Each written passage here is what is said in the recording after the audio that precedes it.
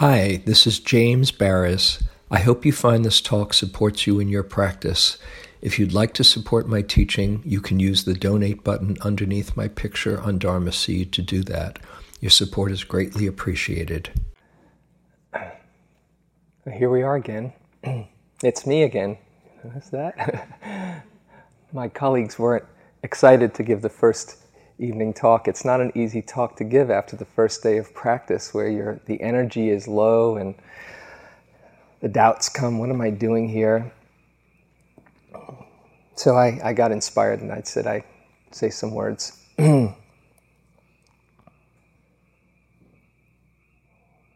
I hope they're useful for you. You wouldn't think it would be that difficult a thing to do, to just be here and notice that you're breathing. Right? I mean, doesn't take a rocket scientist, right? Just be here, breathe, know that you're breathing. Right? Lift your foot, know that you're lifting it. It's hard, isn't it? Gosh, it's hard. And the first day, particularly if you're new to this, but even if you've been doing it for some time, there's quite commonly a feeling of discouragement or disappointment. Gosh, why is this hard? Or why aren't I doing it better? Or doubt, is this going to really work? Or, gosh, what if it's like this for the next 8 days? It's one of the good things about having done a number of retreats before. After a while, you kind of get that it rarely stays like it does on the first. In fact, I've never heard of that happening. You'll be guaranteed that there'll be some changes in the next 8 days. But I wanted to talk tonight about just how this process works. You come here, and it seems so remote, the possibility of being here, of actually being here for stretches at a time, really being present. Oh yeah, maybe 3 years ago I did a retreat and I did get a little present, but boy, it sure doesn't look that way now. So, how does this process work? What I wanted to talk about tonight, it seemed fitting to me as an opening talk, is a follow-up on what I started to talk about last night. And that is, although it takes a few days to land, for most people about 3 days to land, there is one ingredient that you bring to this process that allows it to unfold. And that is your intention to be present. I'd like to talk about intention tonight. Intention is what's called a common mental factor. In Buddhist psychology, there are 52 mental factors that are present. Sometimes some are present and other times they're not. Some are wholesome, some are unwholesome. And there are a few common mental factors that are present in every moment. A handful of them. And intention is one. It's here in every moment. And in fact, it is key to understanding not only what we do here, but the unfolding of our whole life, the direction of our whole life, once you understand how central it is, because all of karma is based on intention. Everybody knows the word karma, cause and effect. All of karma is based on intention. So if we understand it clearly and see our choices, there are a number of different possibilities that we can create. It's said that the source of all suffering in our life, the source of all unwholesome karma, are actions and words that come out of intentions that are grasping, that are attached, actions that are colored by an aversive intention, moving away, or actions or words that are colored by a confused intention, not seeing clearly. That's the source of all suffering, the big three: greed, hatred, and delusion, or attachment, aversion, ignorance, another way of saying it. The source of all happiness are actions that come out of intentions that are the opposite of those three. Actions that spring from an intention of non-greed or generosity is a source of great happiness. Actions that come out of non-hatred or kindness also will reap very positive and wholesome karma. And actions coming out of non-delusion or clarity, wisdom, seeing clearly, is really the heart of all our wholesome experience. In every single moment there's intention, so we could say that in every single moment we are planting seeds for future results. Thich Nhat Hanh has a beautiful way of putting it in his teaching on nourishing healthy seeds. He says, consciousness exists on two levels, as seeds and as manifestations of these seeds. Suppose we have a seed of anger in us. When conditions are favorable, that seed may manifest as a zone of energy called anger. It is burning and it makes us suffer a lot. It's very difficult for us to be joyful at the moment the seed of anger manifests. Every time a seed has an occasion to manifest itself, it produces new seeds of the same kind. When I smile, the seeds of smiling and joy have come up. As long as they manifest, new seeds of smiling and joy are planted. But if I don't practice smiling for a number of years, that seed will weaken, and I may not be able to smile anymore. There are many kinds of seeds in us, both good and bad.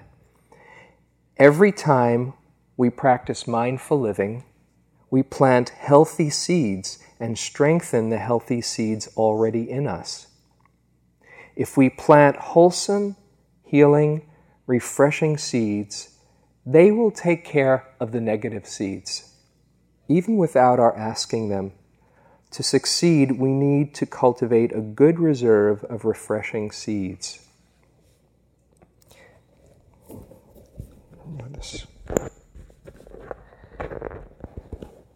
When we do the loving kindness practice, as I'm sure many people here have done, what we're doing is planting the seeds of a heart that wishes well, even though it seems a bit forced or stilted, not very loving.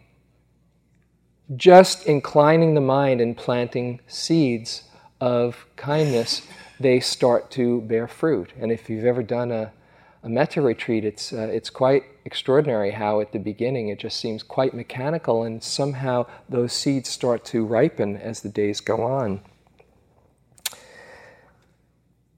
There are a few ways that I like to think of these seeds as bearing wholesome karma.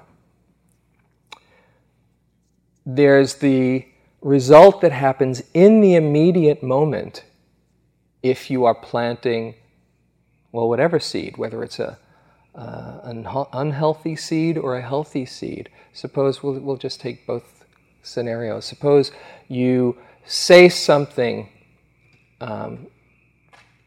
that's unskillful, or you think something that's unskillful and then act on it, okay? There is in the immediate moment, you feel the unpleasantness of that. Say you've gotten really angry, as Thich Nhat Hanh says. The likelihood of that response arising in a future situation is greater as you've planted that seed. The result that comes back to you, the energy that you put out, there is that resultant karma, people not particularly wanting to be around you. And also when you look back and reflect on a particular action that you've done that's unskillful, it also feels yucky, right? So just that one seed has a great power to it, particularly as it conditions more being planted. Taking the reverse, suppose you plant a seed coming out of a spontaneous urge of generosity or kindness. Okay? It feels good in the moment, right? Think of a kind act that you've done recently. It feels good as you're doing that act. The likelihood of that response arising in the future is greater because you are practicing, you've planted seeds that manifest, you know how flowers then have loads of seeds on them as they grow. The energy that comes back to you is one of wholesomeness. People probably want to be around you, at least that person who you were kind to. And when you reflect back on particular action, it feels good too. So you get a double hit. Gee, that felt good. So it doesn't seem like very much, perhaps, each act, but everyone counts. You can see just the enormity of how karma can work if you think that in every single moment we are planting seeds coming out of intention. As we more are clear of what we want to create in our life, we have tremendous power to influence our unfolding process. Now, the same is true here when we come to practice, when we come to do a retreat like this and spend the day trying to be present. At first it seems so challenging. Maybe you caught a couple of breaths in a meditation period, and if this is new to you, don't think you're doing it wrong. At the beginning, it's just the idea, okay, to come back, to be here as present as you can, and when you see you've gone, okay, come on back again. And as has been said, when you realize you've gone, instead of feeling lousy that you've been gone, this is an opportunity for you to once more come back in a kind and patient way and plant that seed, that intention of presence. And again, just like I've been mentioning with the other examples, planting that seed, one, it feels good that you have that intention to do it. Two, the likelihood of that arising in the future, that intention is greater. Also, the likelihood of you being present happens because that seed is bearing fruit eventually. And it feels good having done that and having given yourself over to the Dharma, to see the truth. Intention is very closely linked to motivation. Last night, when I asked you, why are you here? You remember that? It's a very key question for me, because when we have some kind of vision of what we're trying to create, it can fuel our effort. The effort to practice comes out of some inspiration or vision or faith in the practice, comes out of a possibility. For me, one inspiring line by the Buddha, he says, if it were not possible to free the mind of greed, hatred, or delusion, I would not tell you to do so. Just pretty straight, no frills. He said, it's possible. When I first heard that, I thought, oh, maybe it's not just for, yogis who sit in a cave. Maybe he was talking about it for everyone. Maybe for me too. So that motivation, freeing the mind of greed, hatred, and delusion, that might have been something that calls to you. Or maybe it's to open your heart, or whatever the answer that came to you last night when I asked you to reflect on it. That's the motivation. That gets you to take the action to practice. And then motivation, for me, becomes linked to or leads to intention when, having been inspired by the vision, there is a decision to actualize that vision.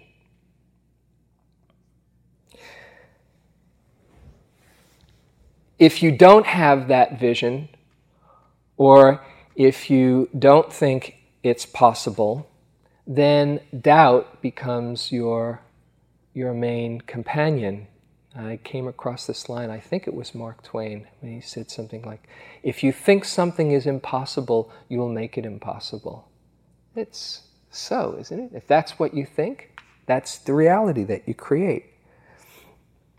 Or Napoleon Hill, a great motivator in business, and actually a very, for me, a wonderful teacher about how we create our reality, saying that which you can conceive and believe, you will achieve. The Buddha said the same thing. Mind is the forerunner of all things.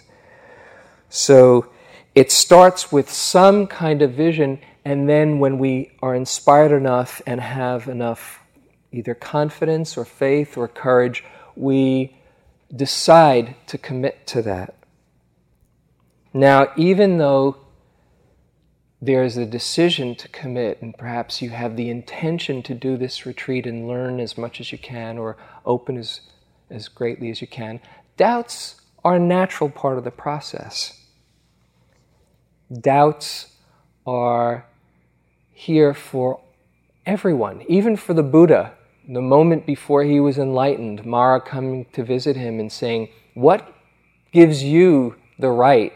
What makes you think you have the right to be enlightened? The last thing, just before the Buddha touched the earth and said, as the earth is witness to all the work I've done over countless lifetimes, I have a right to be fully free.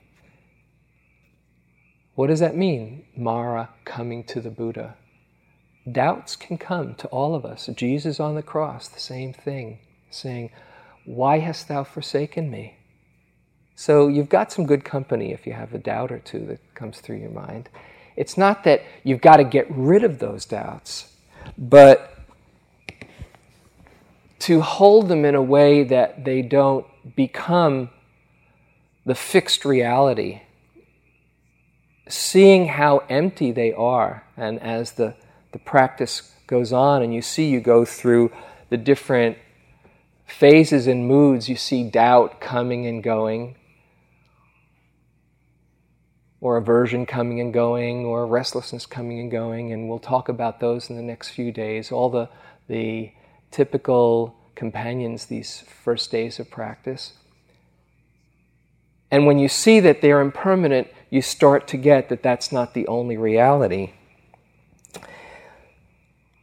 Believing in your thoughts, believing in your doubts is very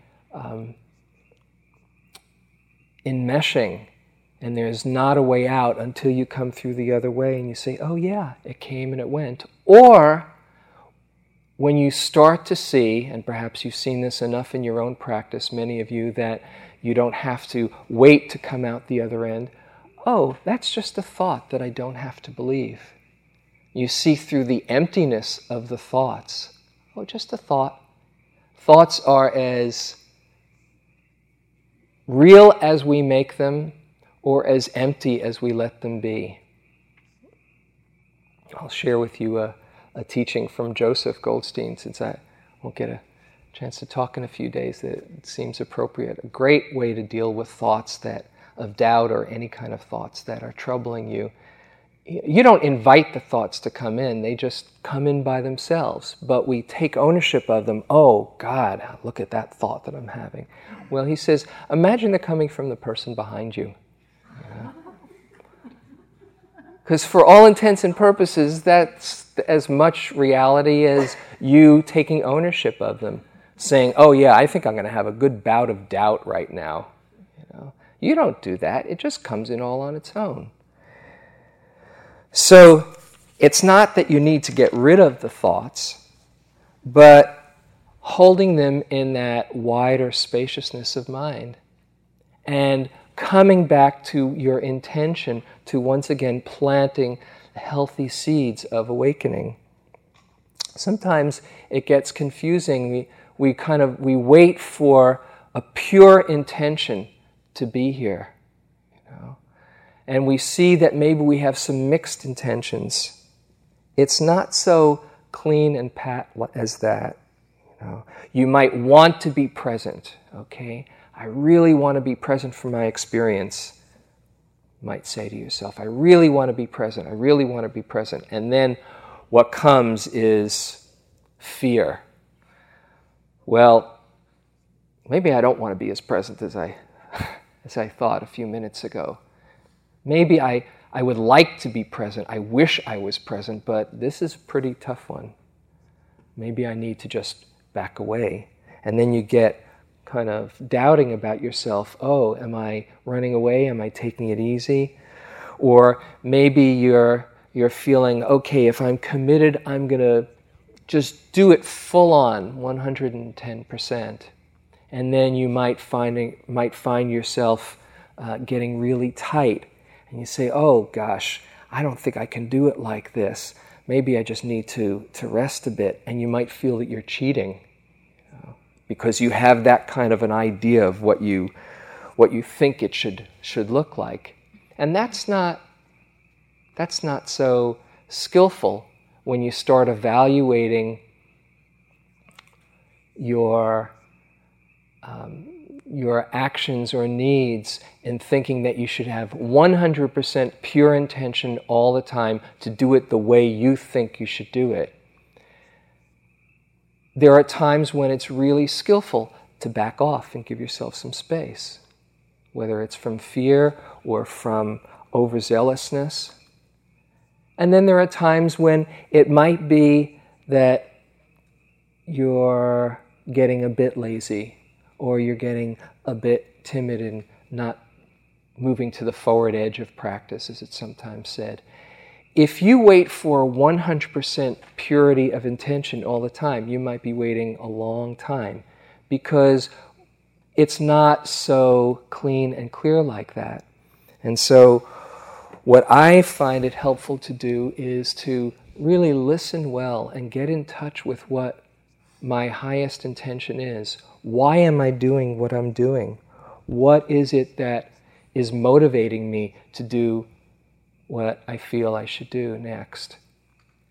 And if you can get in touch, even though there might be many mixed intentions, with something that really speaks to you from your heart, then once again you've gotten back on track. And that's the same not only here in formal practice, but in our life too. We might have different kinds of motives or intentions for actions that seem mixed, some very noble and some perhaps a bit more ego-bound. You don't have to wait until you're a saint. You can notice all of those different motives or intentions and come back in touch with the one that really inspires you and moves you, and let that ride your actions.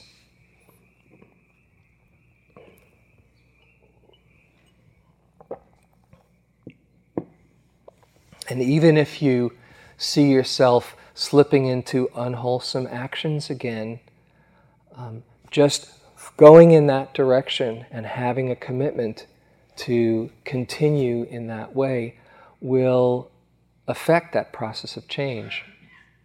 A number of years ago, I was at a retreat. I was sitting a retreat at Yucca Valley, and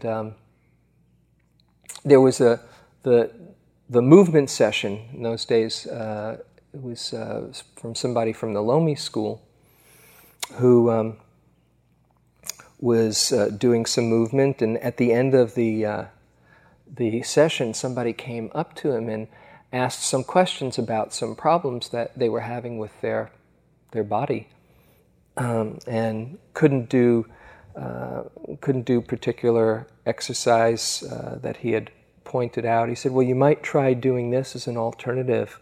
And this person said, "Oh, no, I couldn't do that because I know if I did that, then this would happen." And he said, well, he gave her about 2 or 3 different options, and each one she kind of parried and said, "Oh, no, I know I wouldn't be able to do that."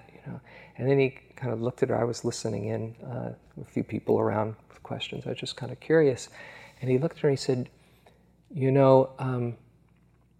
I think your intention to stay the same is greater than your intention to change. When your intention to change becomes greater than your intention to stay the same, you will change. Until then, you'll probably stay the same. It was a very striking moment because you could feel that was so. There were reasons and fear, I think, probably behind her parrying, but she wasn't in touch with her intention, her full-on intention to change.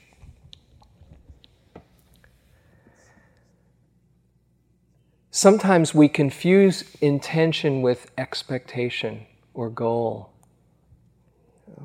We might have the intention to be mindful or to do this well, but it gets mixed up with all kinds of ideas and timetables and schedules. Well, here it is, the 2nd day, and I'm still not there.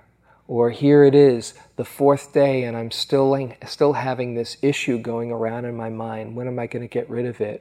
Or here it is, gosh, everybody is doing slow walking and I just, can't do it. Or I'm so filled with emotion and, everybody else is quiet. Or, gosh, everybody is going through some deep emotional releases and I'm just flat and not much is happening. We have all kinds of ways that we judge our practice by scorecards that we set up for ourselves.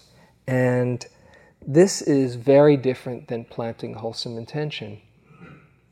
As soon as you've got a report card going, and I would invite you to look at ways that you might have a report card at the end of the sitting. When the bell rings, there's that moment where you kind of wake up or realize that you weren't here or say, wow, what happened that 45 minutes? What do you do with that? Do you take ownership of it? Do you take it personally and say, gosh? Or suppose you're really clear. Okay? That's just as tricky. Hey, I think I can do this. I think I'm pretty good, actually. And although you might have a clear sitting, as soon as you've taken ownership of that, it's a setup for the next time when you're not that way. So be careful. Any kind of report card, any way that you find yourself trying to measure up to standards, you'll never measure up. The best you can do is pass or fail.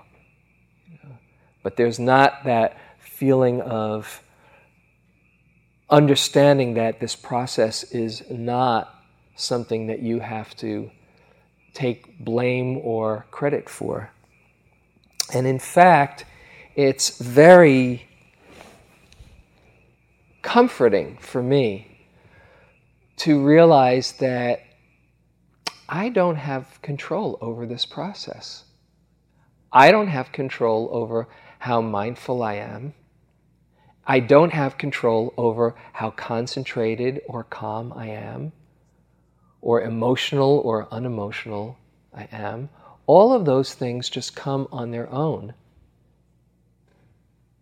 Now that might seem discouraging. Oh, I don't have control over my mind.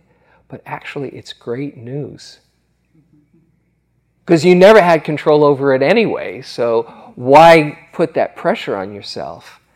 And to see that you don't have control over it, you don't have to take blame for what comes through or responsibility for what's happening. The one thing that you have control over is the sincere intention to be here as best you can. That's it. That's your end of the deal. And that is a great relief for me.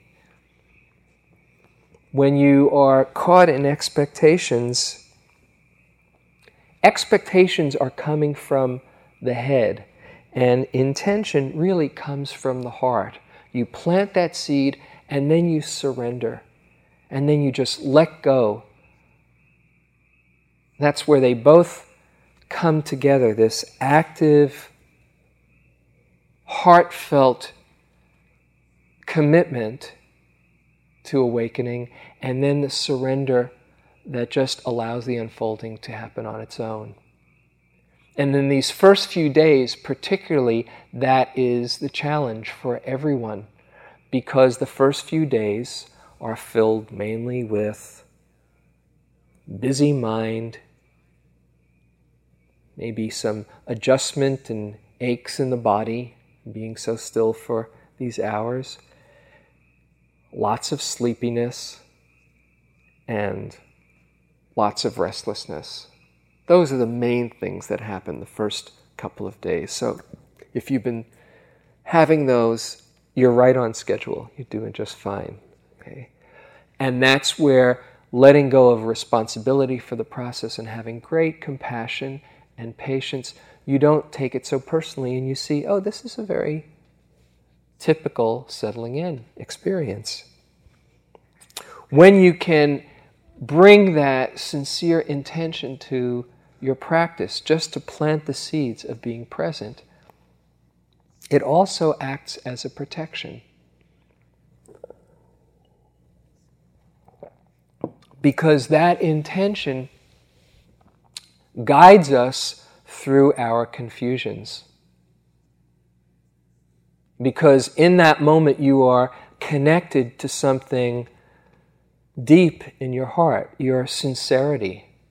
I remember being around His Holiness, the Dalai Lama, a number of years ago. There was this conference of some Dharma teachers, and I was fortunate enough to be there. And somebody asked His Holiness, what do you do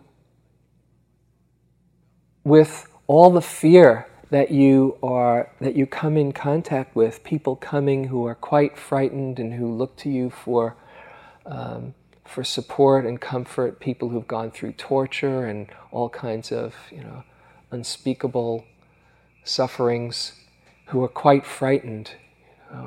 What do you do? And he said sometimes he can get afraid. What do you do with all the fear? How do you deal with it? And he said, my sincere motivation is my protection. And then the next day, somebody asks him, what do you do with all the suffering?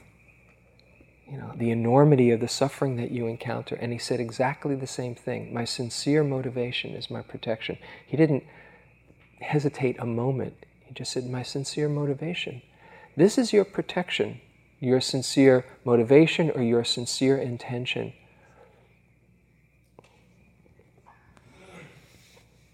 Because once you set your course in a particular direction, you start to see that it unfolds in the way that those seeds have been planted. And in setting your course, in having that intention, in having that sincerity of heart and motivation, anything is possible. Transformation is possible.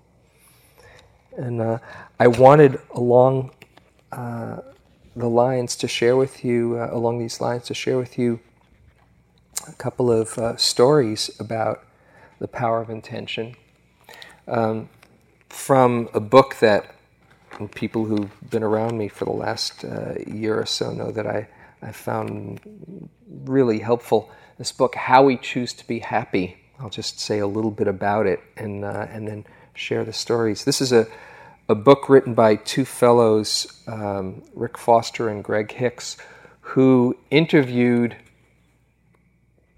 230 plus extremely happy people. Right? They identified extremely happy people. They go to a town and say, in rural Alabama, and say, who's the happiest person in town? And in the diner, 3 people would say, oh, Shirley, she's the happiest. And they go to Shirley and they'd speak with her and they get a sense, oh yeah, this seems like a pretty happy person. Then they ask her if they could speak to some people in other walks of her life. So it wasn't just she's happy in town in the diner, but that she was truly happy. And when it was seen that she was a really happy person, then they interviewed her and found out what her secrets of happiness were. And they did this over and over for about 3 years until they distilled 9 choices that all of the people interviewed, 9 common denominators, 9 common choices that all of these people made in their life, consciously or not. And the first choice, the start of the whole process, is, not surprisingly, the intention to be happy, which is not what a lot of us are in touch with. As they say, many of us are in touch with the intention to be successful or to be loved or to be okay. But these people made the choice to be happy. And they define happiness, by the way, it's not a kind of syrupy happiness. It's, I might as well just read this, the definition of happiness. Yeah.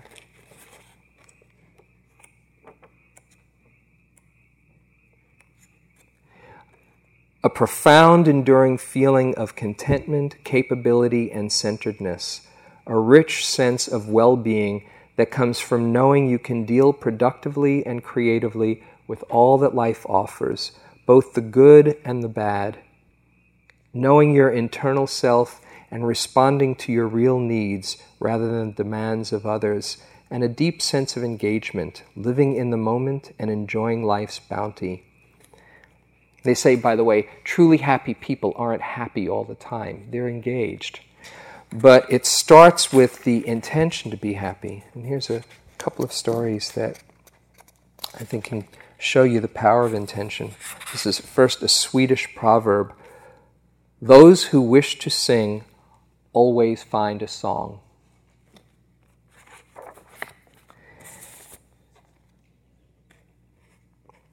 A lot of these people were not born happy, but somehow arrived at a decision, an intention to move in that direction. Maddie's parents were part of the Hollywood elite of the early 1950s.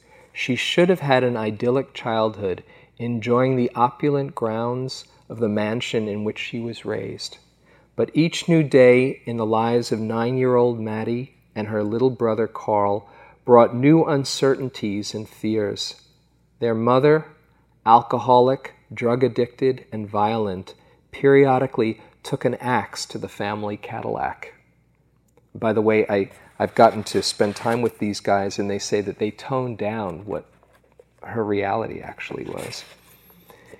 As Maddie's mother's addictions took hold and her violent behavior increased, Maddie's father abandoned the family. Eventually, even the servants fled in the face of her unpredictable rages. Maddie and Carl were left alone with their disturbed mother, who often didn't leave the house for days on end. Miles from the nearest market, they lived on peanut butter and tried to stay out of their mother's way. And this is her talking. My brother and I were usually by ourselves all day long. On school days, the bus dropped us off to a quiet and foreboding house. Some days we would hardly see our mother at all. We were so unhappy, almost numb. I knew the kids at school were different from us. I wanted to be like them. They were relaxed, they laughed and joked, and seemed to really enjoy their days. This was mysterious to me at the time. Then one day I said to myself, I'm going to be happy just like the other kids. I remember telling Carl I had it all figured out. Maddie could see that her mother was miserable compared to the other mothers she knew. She reasoned that the only way to be happy was to do exactly the opposite of what her mother did. She came up with an ingenious plan to learn in reverse. And this is her talking again. One day, sitting on the steps outside the vacant servants' quarters where we could hide out, Carl and I made a pact. We promised each other that we would find new ways to be happy every day, and each time we did, whether it was playing a new game, telling a new joke, or having a good laugh, we would be different from her. This was a moment that will be etched in my memory forever. Carl and I still talk about it as the liberating moment in our childhood. And it goes on to talk about what her life is now. It's like she's this incredibly bubbly, happy media personality in the Northeast, and that everybody just loves being around. Isn't that amazing? You don't have to be a victim of your... Certainly we all have... Some of us have terrible circumstances that we've come through, but we don't have to be a victim of our dukkha. If we incline the mind in a different intention, anything is possible. This is one more story I want to share. Adele, this is the one that really gets me.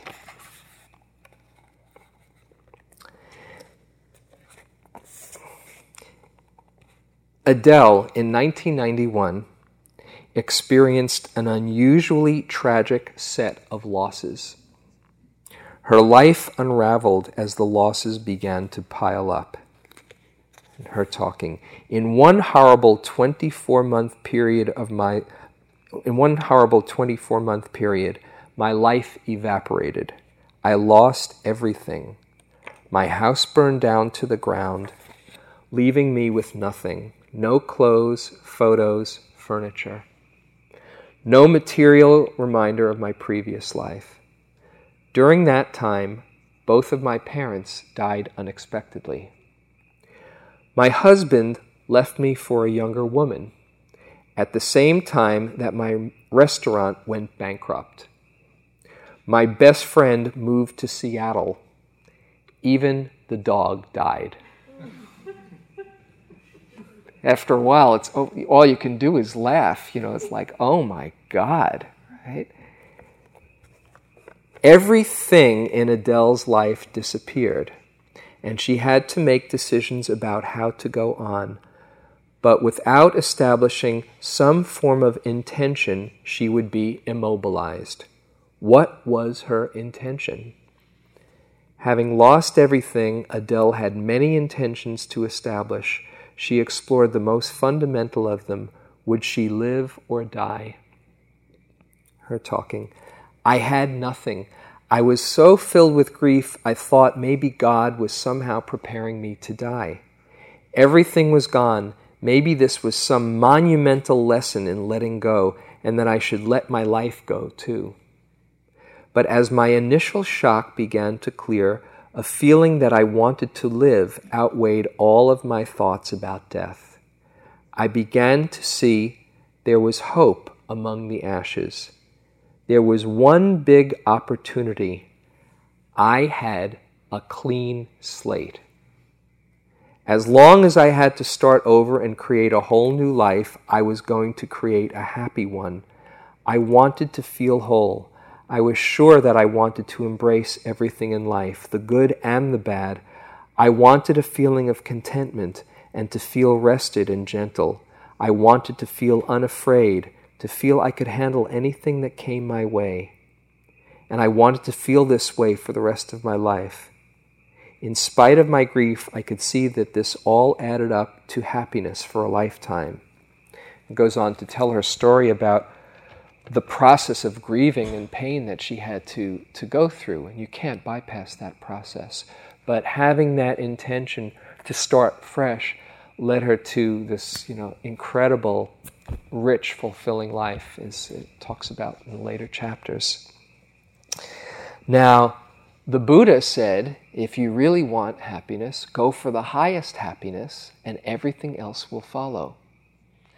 And he said, there is one way to overcome lamentation and grief and sorrow and feel the full, complete freedom that's possible. And that is mindfulness. That is to wake up to your life. That is to see clearly the nature of reality and be free of the confusions that distort our reality or see through them. So in the very simple act of intending to be present, you are going for the highest happiness. And he said, if you go for the highest happiness, all the other happinesses will come. So it's a pretty good incentive to be here, isn't it?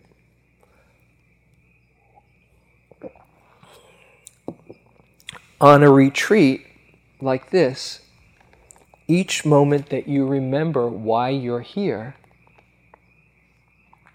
when the doubts come, if you can remember why you're here and reflect on what it is that you're trying to actualize, the vision that you're trying to actualize, then anything you do, you can see if this is a support for that actualization.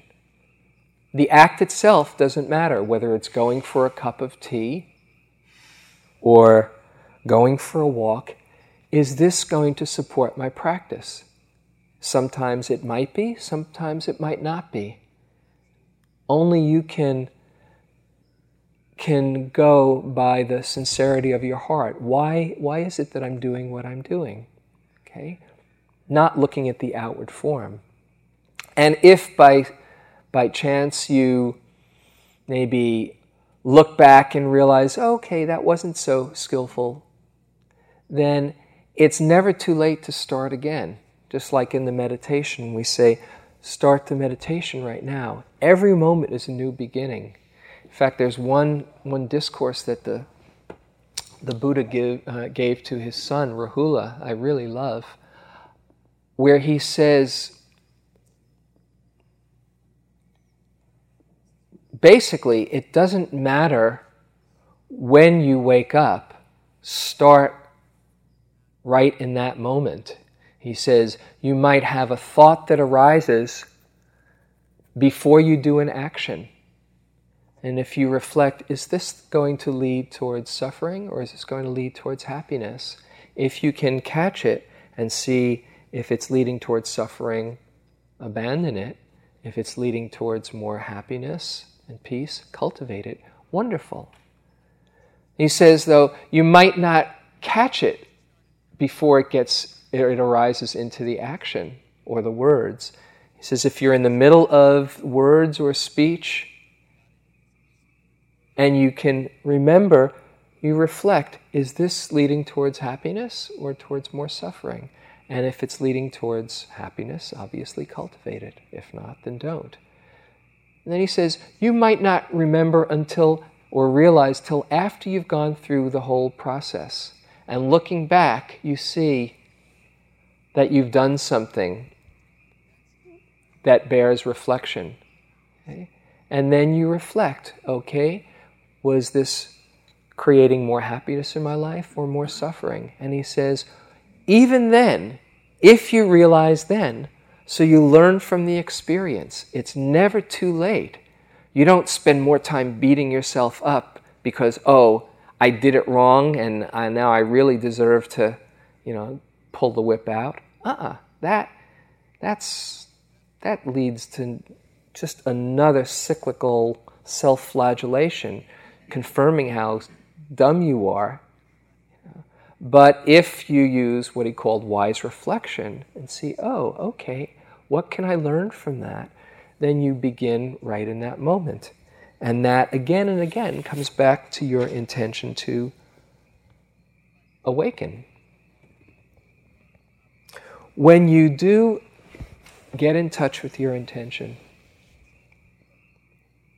What you're really doing, if you're getting in touch with your highest aspiration, is aligning yourself with the truth, with that purity of heart that I think all of us can feel. You know, when you are really aligned with your values, with your highest aspiration in your Dharma practice. When you do that, that aligning with truth is really not you. It's really, I think of it as hearing the call from inside, hearing the call from a very deep place. You know, when we take refuge in the Buddha, not just the historical figure like Howie was talking about last night. We take refuge in the Buddha, in that place in you, that seed of real awakening and wisdom. And that, you can't really say that's me. That's something that expresses itself through me.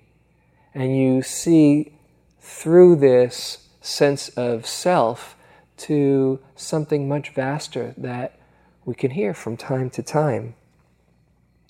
And it's a kind of homing device when we get in touch with that clarity of heart, that purity of heart. So one way that I think of working with intention is, and in fact this whole process is listening carefully. Just the mindfulness practice can be thought of as just a very careful listening to the moment and listening to your heart, listening to the depth of truth in you, the Buddha in you, the Buddha knowing in you, and not letting your head get in the way, your thoughts and confusions. When you are pulled towards that yearning for awakening, then everything else is held within that strong commitment. This is from Punjaji, a teacher that all of us spent time with. Very, very wonderful teacher. He says, the desire for freedom is the most intense desire. All other desires are on the surface. They rise and fall, you see. The desire for freedom is intense, and you must respond to it. When you respond, this desire will bring you back home. It will continue to trouble you if it is not fulfilled. This desire must be fulfilled whether you like it or not. So really it's listening deep inside to whatever it is that has called you to do this very strange practice. You know, it's extraordinary karma that we've all been able to hear this call. And it's something to be honored and delight in and inspired by. And as we practice more and more, we get more in touch with that purity of heart, and it becomes more and more compelling. And then as we see through that sense of self more, we see the connection that we have to all of life. And then the intention and the motivation up levels even more, because then you see that you're not just practicing for your own happiness, but because there's no separation between you and all of life, you're practicing for everything. You're practicing for all. And that's the intention of bodhicitta, of sharing your practice, practicing not only for yourself, but for everyone. This is from Nyoshul Kempo. He says, "We're not practicing for ourselves alone, since everybody is involved and included in the great scope of our prayers and meditations on this perfectly pure motivation. This good heart, pure heart, vast open mind, it is not something foreign to us. Yet it's something we could relate to more, cultivate, generate, and embody.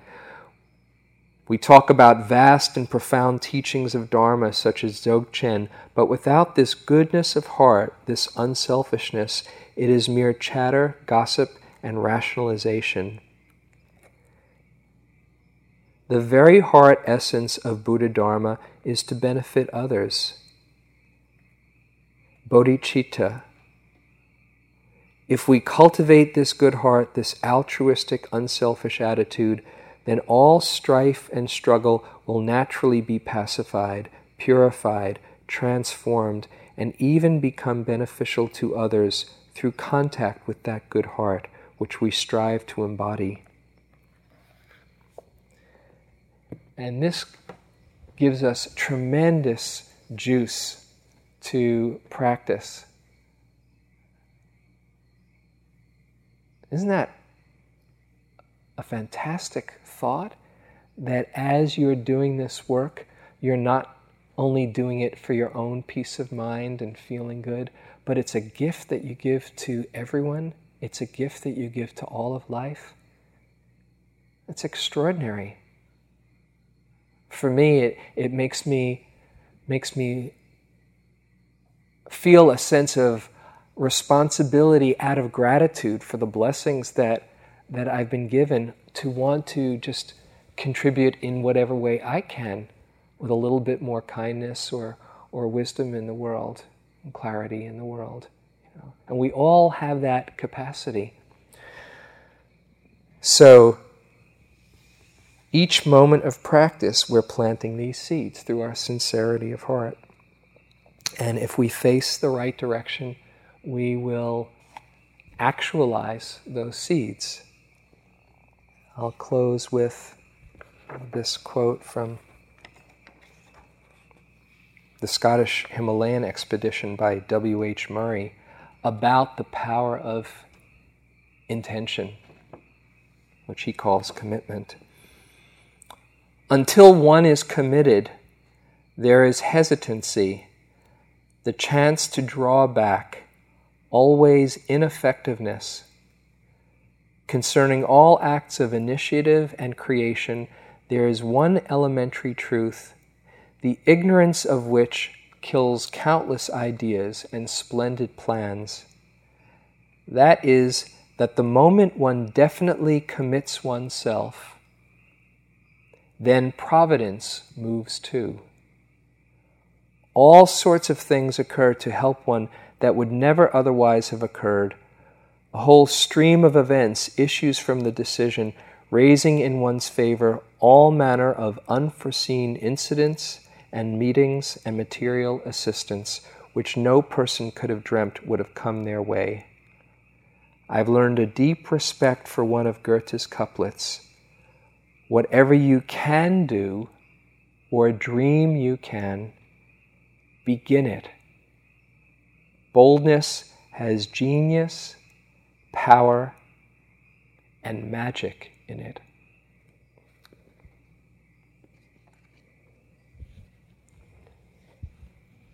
So let's sit quietly for a few moments.